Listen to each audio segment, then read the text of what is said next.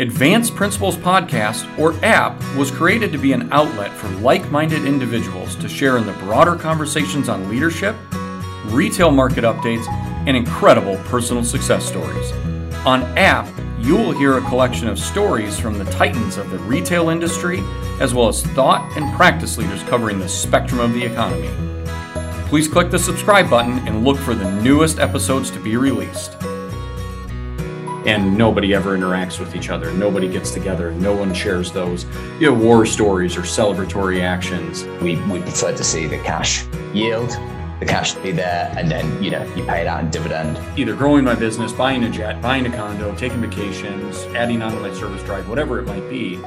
Turning back to the outlook on auto manufacturers in general on a global basis, because of all those factors, it actually looks pretty positive once they can sort out the logistics.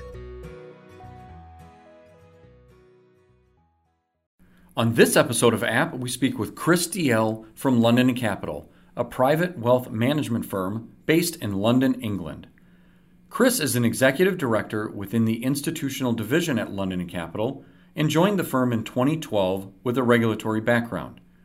Chris acts as a relationship manager for existing institutional clients and is responsible for the development of London & Capital's reinsurance trust business in the U.S. Chris also works with insurance clients in Bermuda and beyond. He regularly travels across North America, meeting with clients and working with insurers to build, develop, and execute bespoke investment strategies. Chris is a graduate from the University of York and holds degrees in economics and law. He also holds the Chartered Insurance Institute's DIP C2 designation and has passed level 1 of the CFA program. Please join me in welcoming Chris Dalziel.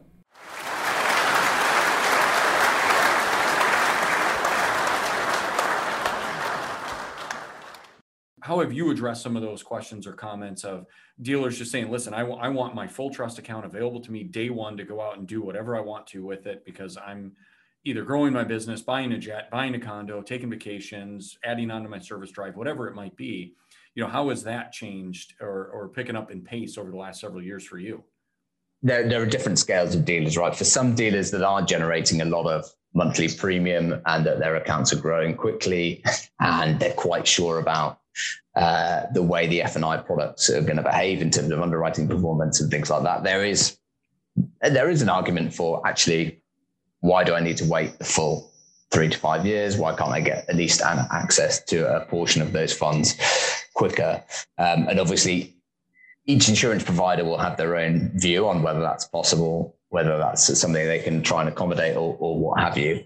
I guess it's kind of, from our perspective, we see it a bit like, I think first and foremost, we're an independent wealth management firm, right? So we are conservative by nature.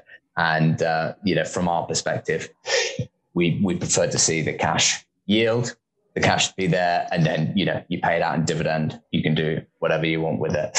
But it is a cash flow issue to manage. And there are a number of options available to sort of to turn the tap on or off or what have you. But I think, our default is, just play the long game, right? If you're going through the hassle of organizing a sort of reinsurance trust arrangement, if you've got a reinsurance business that you've created and think you should be thinking for the long term. Mm-hmm. And for us, long term is, 5 to 10 years at least. And so I think, if you go in with that mindset that actually this is a long-term game and what I want to do is just slowly build it up over time, and compound interest is, often described as the 8th wonder of the world. Yep. You've got to give it time to work. You can't rush that. So that's just the way it works. Yeah. Well, I think that's fantastic. So now with the pandemic, certainly your travel has been restricted. I think the face-to-face interaction with your clients has obviously been missing over this last year and a half. So just an overall summary of how has this last year and a half and the market conditions really affected your business and your relationships with your agents and dealers that you work with on a consistent basis? Yeah, so I think you're quite right. The lack of travel has really it's been a real shame, and it's definitely been the lowest ebb, I guess, of this crisis. What I'm quite used to doing is getting on planes sort of 10, 12 times a year and coming over to the US and seeing our dealer clients and our agent clients sort of face to face. It's been a real disappointment for me personally that I haven't been able to do that, given I've got three young children at home that I'd love to have a vacation from. But yeah, I think what we've had to do is work a bit harder with the agents, work a bit harder with the dealers, make sure that we're available for Zoom calls and things like that. It's not quite the same, and I'd love to get on a plane tomorrow. Unfortunately, it doesn't seem like the US and UK government have quite agreed a way for free travel between the two countries. But I'm very hopeful that over the next sort of few weeks they'll be able to resolve that. But I mean, I think in terms of the current state of our business, as you well know, the most asset managers, the way they work is they take a small percentage of the assets under management every year that they work from. And obviously for us, we've continued to see new business come along. We especially given dealers have been flat out selling cars essentially.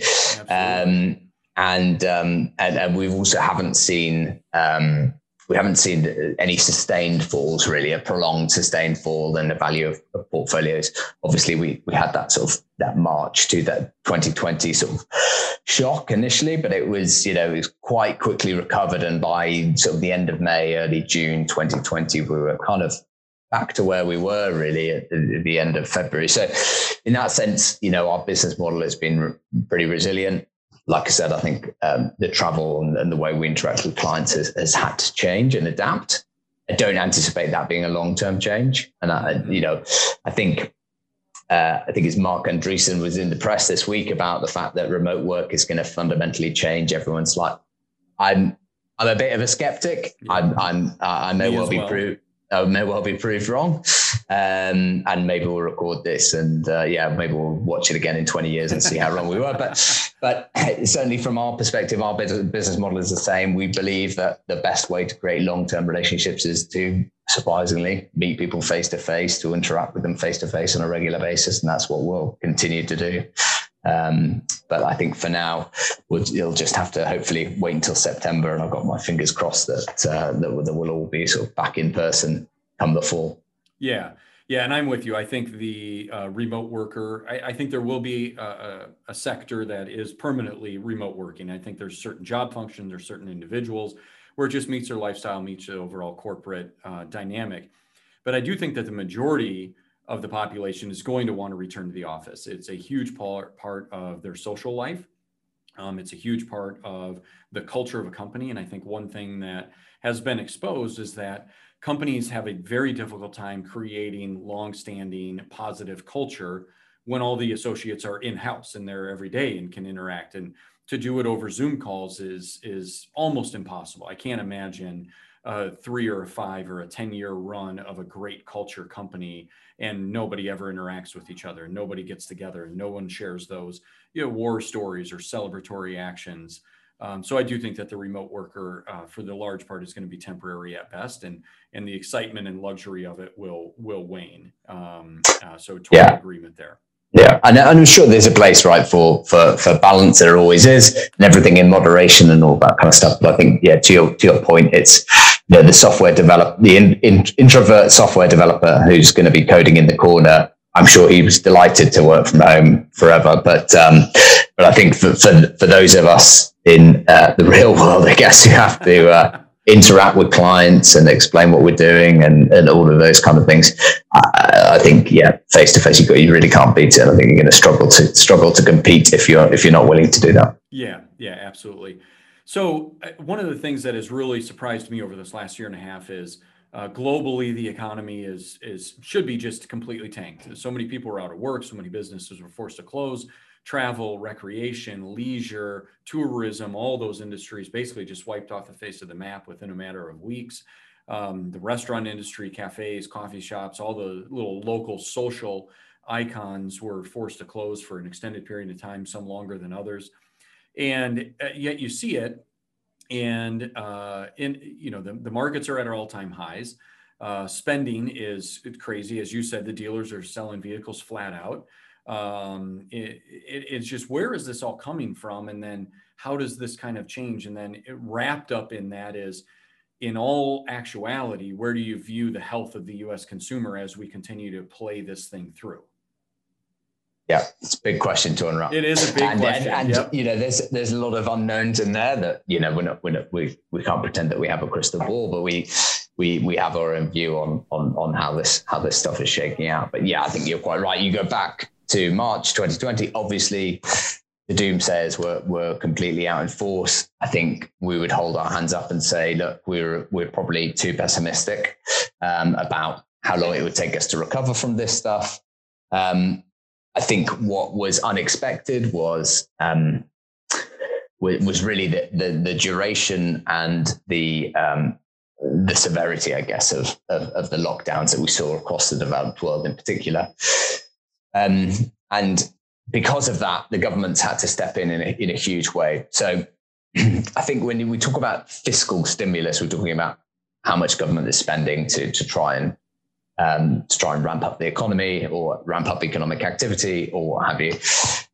What we saw last year was essentially consumers not able to contribute to the economy. So, or certainly in the way that you usually do. So 70% of the US economy is driven by the consumer, how much money they're spending at restaurants, how much they're buying, how many cars they're buying, all this kind of stuff contributes to GDP. And what we saw was that level of contribution had to fall significantly, and so the government has kind of replaced that. Really, they've not necessarily boosted where we were, but what they've done is they plugged the gap. And so with that dynamic in mind, what we obviously saw were a lot of people out of work, but essentially being supported by the government, be it through direct checks or through unemployment support or what have you. That was true in the US, that's true in the UK, that's true in Europe. That was true globally in terms of any country who was able to step in and support their citizens. They absolutely did that to a degree that we've never seen before.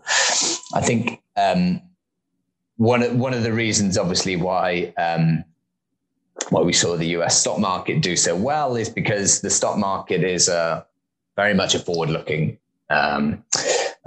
indicator. So it's already looking to 2023, 2024. What's the economy going to look like then?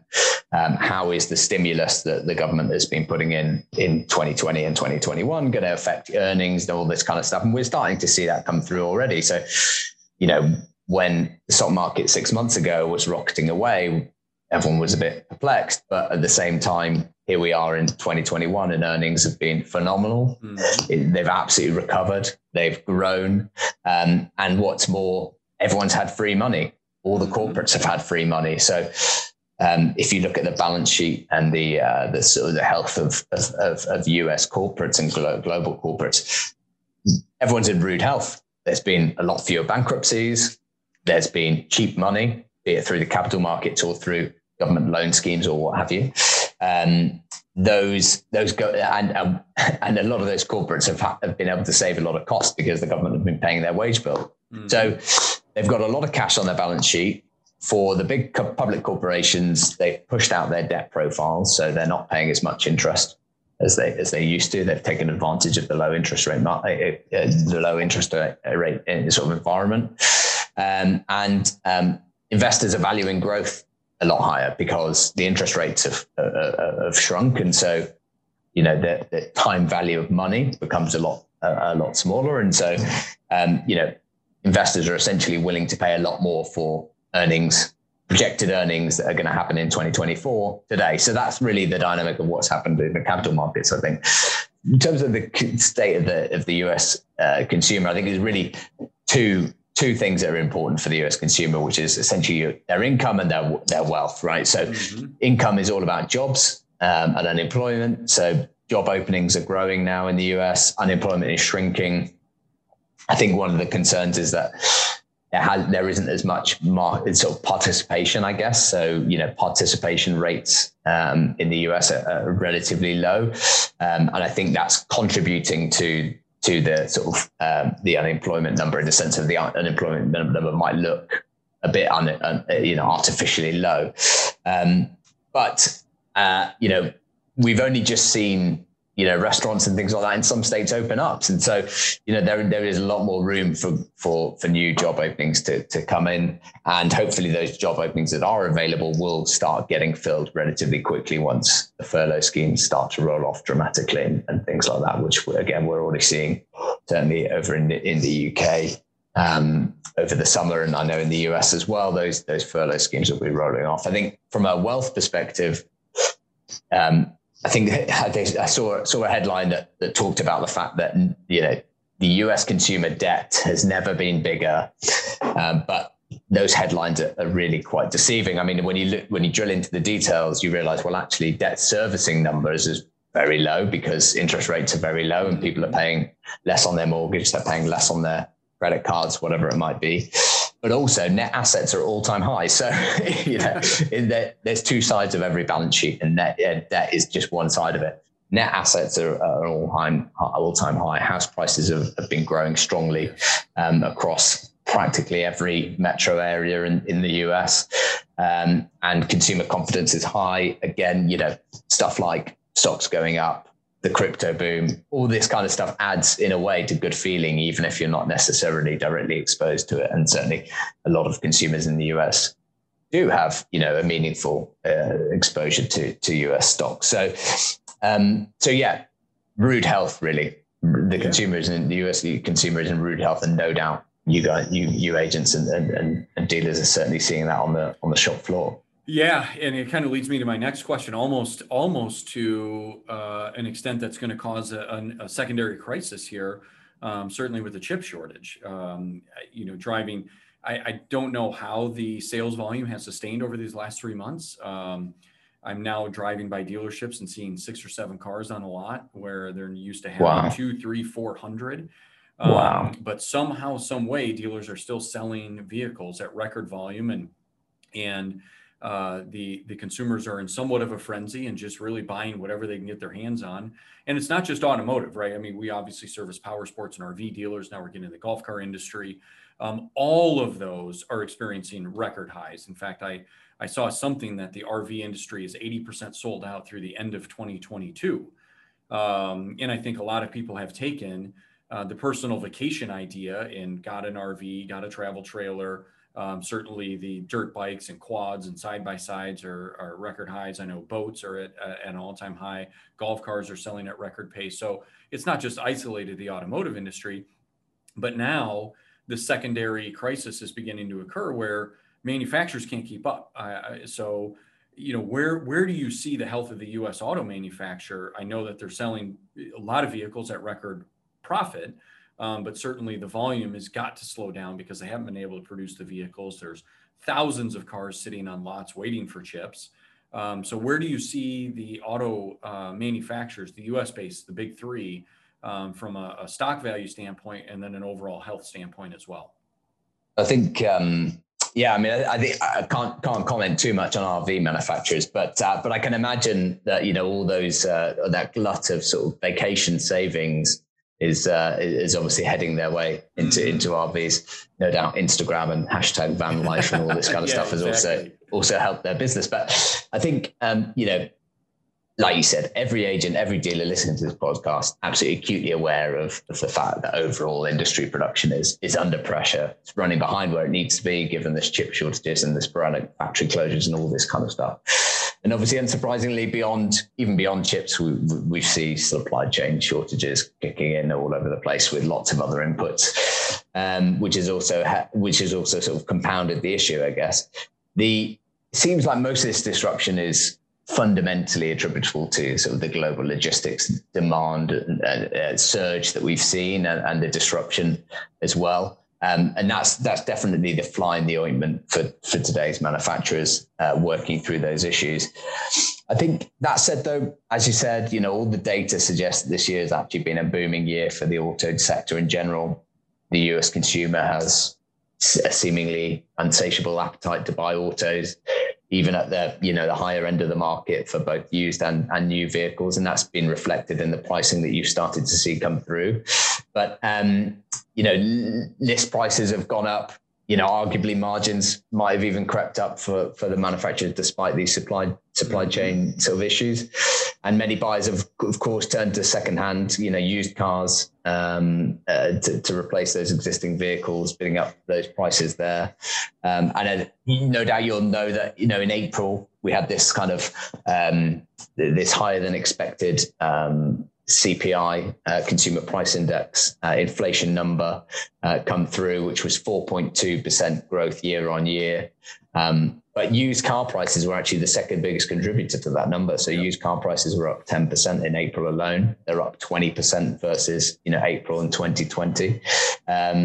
So demand is really being supported by what we're talking about: government checks, excess savings, all of these kind of unusual factors as well, like car hire companies who obviously pushed the button far too early on selling their fleets. And now they're trying to rebuild them with used cars and trying to essentially buy back what they've already sold. And I think there was probably a word of caution in that, consumers, there is some sentiment, I guess, that consumers might remain a little bit more price sensitive going forward. And I think some of the recent sales data, does suggest that perhaps there's a bit of a plateauing and maybe there's a risk of contraction. No doubt those sort of higher price tags have had an impact there. But turning back to the outlook on auto manufacturers in general on a global basis, because of all those factors, it actually looks pretty positive once they can sort out the logistics. I think with employment gradually normalizing towards pre-pandemic levels, which I suspect is a journey that we're going to go on for the next 18 months or so, that will allow households obviously to take advantage of the fact that they've still got those higher savings rates. Typically, when you see these big crises, you see households savings rates spike up and then come back down, but stay above an elevated level, above the average level for some time. So not only do they have that existing savings pot, they're probably still saving more than they might have been looking at 2019 numbers, for example. And obviously, we're still in a very favorable financing environment. So in that sense, you'd expect sales to remain pretty resilient. Mm-hmm.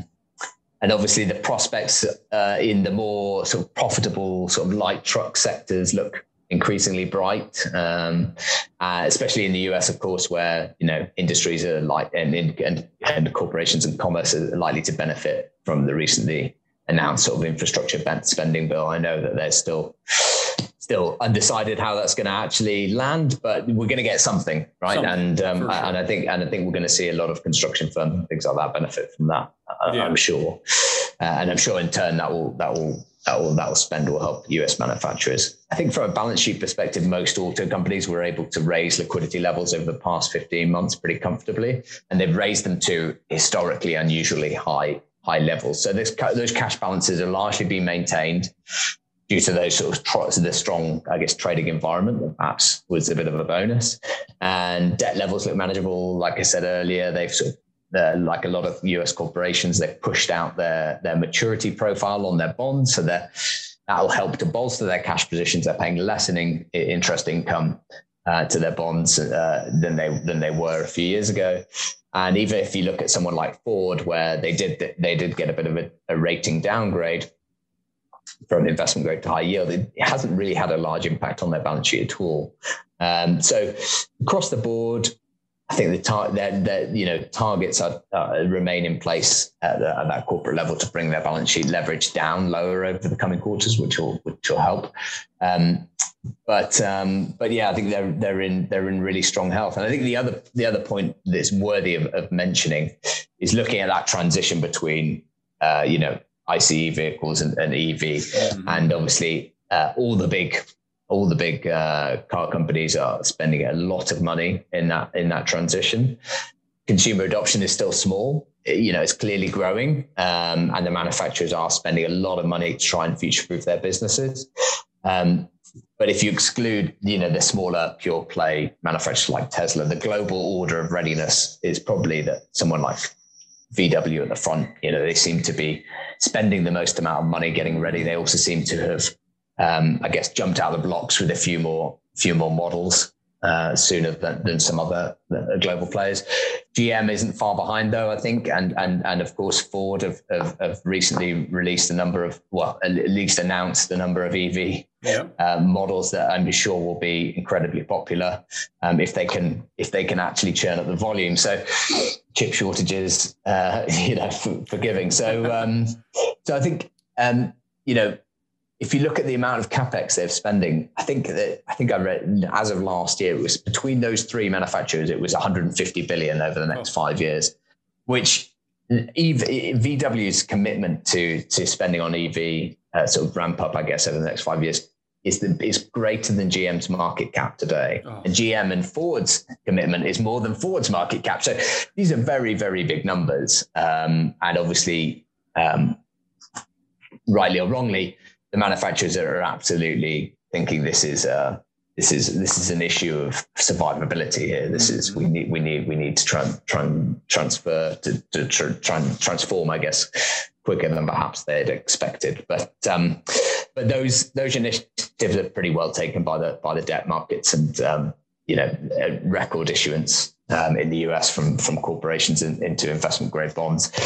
There has been record issuance. There will continue to be strong issuance and importantly strong demand. So certainly there's no shortage of buyers for that. And so I suspect we're going to see more announcements. We'll probably see it ramp up even further, I suspect, over the next few years.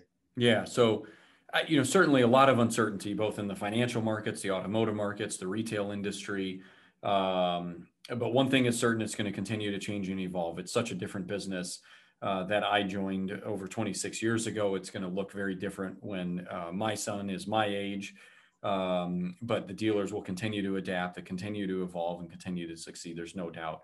So what does the future hold for London and Capital and Chris? So I think, from our perspective, we're absolutely focused on making sure that we keep our clients happy, that we're able to deliver, investment solutions that work in the different markets that we operate in. And like we've discussed before, certainly the reinsurance market is a really cool one for us. I think, it's, from our perspective, what I'm keen to do is sort of get back to normal, really. And I think if we spoke in 12 months' time, if I was able to get on a plane 5 or 6 times, I'd be a very happy man. Yeah, very good. Very good. Well, Chris, we've really enjoyed the conversation. We're going to end with a little bit of fun here. We're going to go through some very fast, quick hitting questions, a little bit more lighthearted, not as heavy about debt servicing and U.S. consumer confidence and everything else. So, so what's the number one thing you like about America? Great question. Probably the food. I think I would probably opt to go for the food and the weather, of course. In certain areas of the country. In certain areas, certainly certain areas. There's other parts of the country which are just like England, but certainly okay. So the food, I like that. So current Top Gear cast or prior Top Gear cast? You know what? I'm a big fan of the new Top Gear cast. Okay. I must say, Paddy McGuinness and Flintoff in particular, they do crack me up. So I think I'm going to have to go current. Current. Wow, you are in the minority on that one for sure. Very. I enjoyed Top Gear years before as well. Don't get me wrong, but but I think they've injected new life to it. So yeah, that's good. Well, it took them a few years to find some stable footing after the mass exodus. Yeah, but it was good. So what's one of the biggest misconceptions you consistently have to overcome about being British? That I don't know the Queen personally, I suspect, or something along those lines. I think, probably the size of our country. I think we're often seen as quite small and regional, but we like to project ourselves as a global power. So there you go. I want to be the global power, right? Yeah, a long time ago. Not all that long ago. Yeah, it was just been Independence Day, so maybe we won't go over that. Yeah, no kidding. So the best place in London for fish and chips and a pint? Well, that's actually just down the corner from our offices. So it's a place called Giggs Fish and Chips, and it's literally chips. It's literally a 3-minute walk from our offices. So any dealers and agents, if you're in London, I'll take you to Fish and Chips. Come to our offices at the same time. It's a winner. And there's a few very old pubs around here that date back from the 1500s that I could take you to as well. Wow. So I've been to Hung, Drawn and Quartered. Okay. Down in kind of central London. That's fantastic. Yeah. And then the pub right across from Parliament. where I've had some fish and chips and some HP brown sauce. Excellent. Enjoyed it thoroughly every time I'm there. So that's the extent of our food culture. Yeah, that's the extent of our food culture. So yeah, peas and mash. Okay, so have you grown tired about questions surrounding The Crown, the series on Netflix?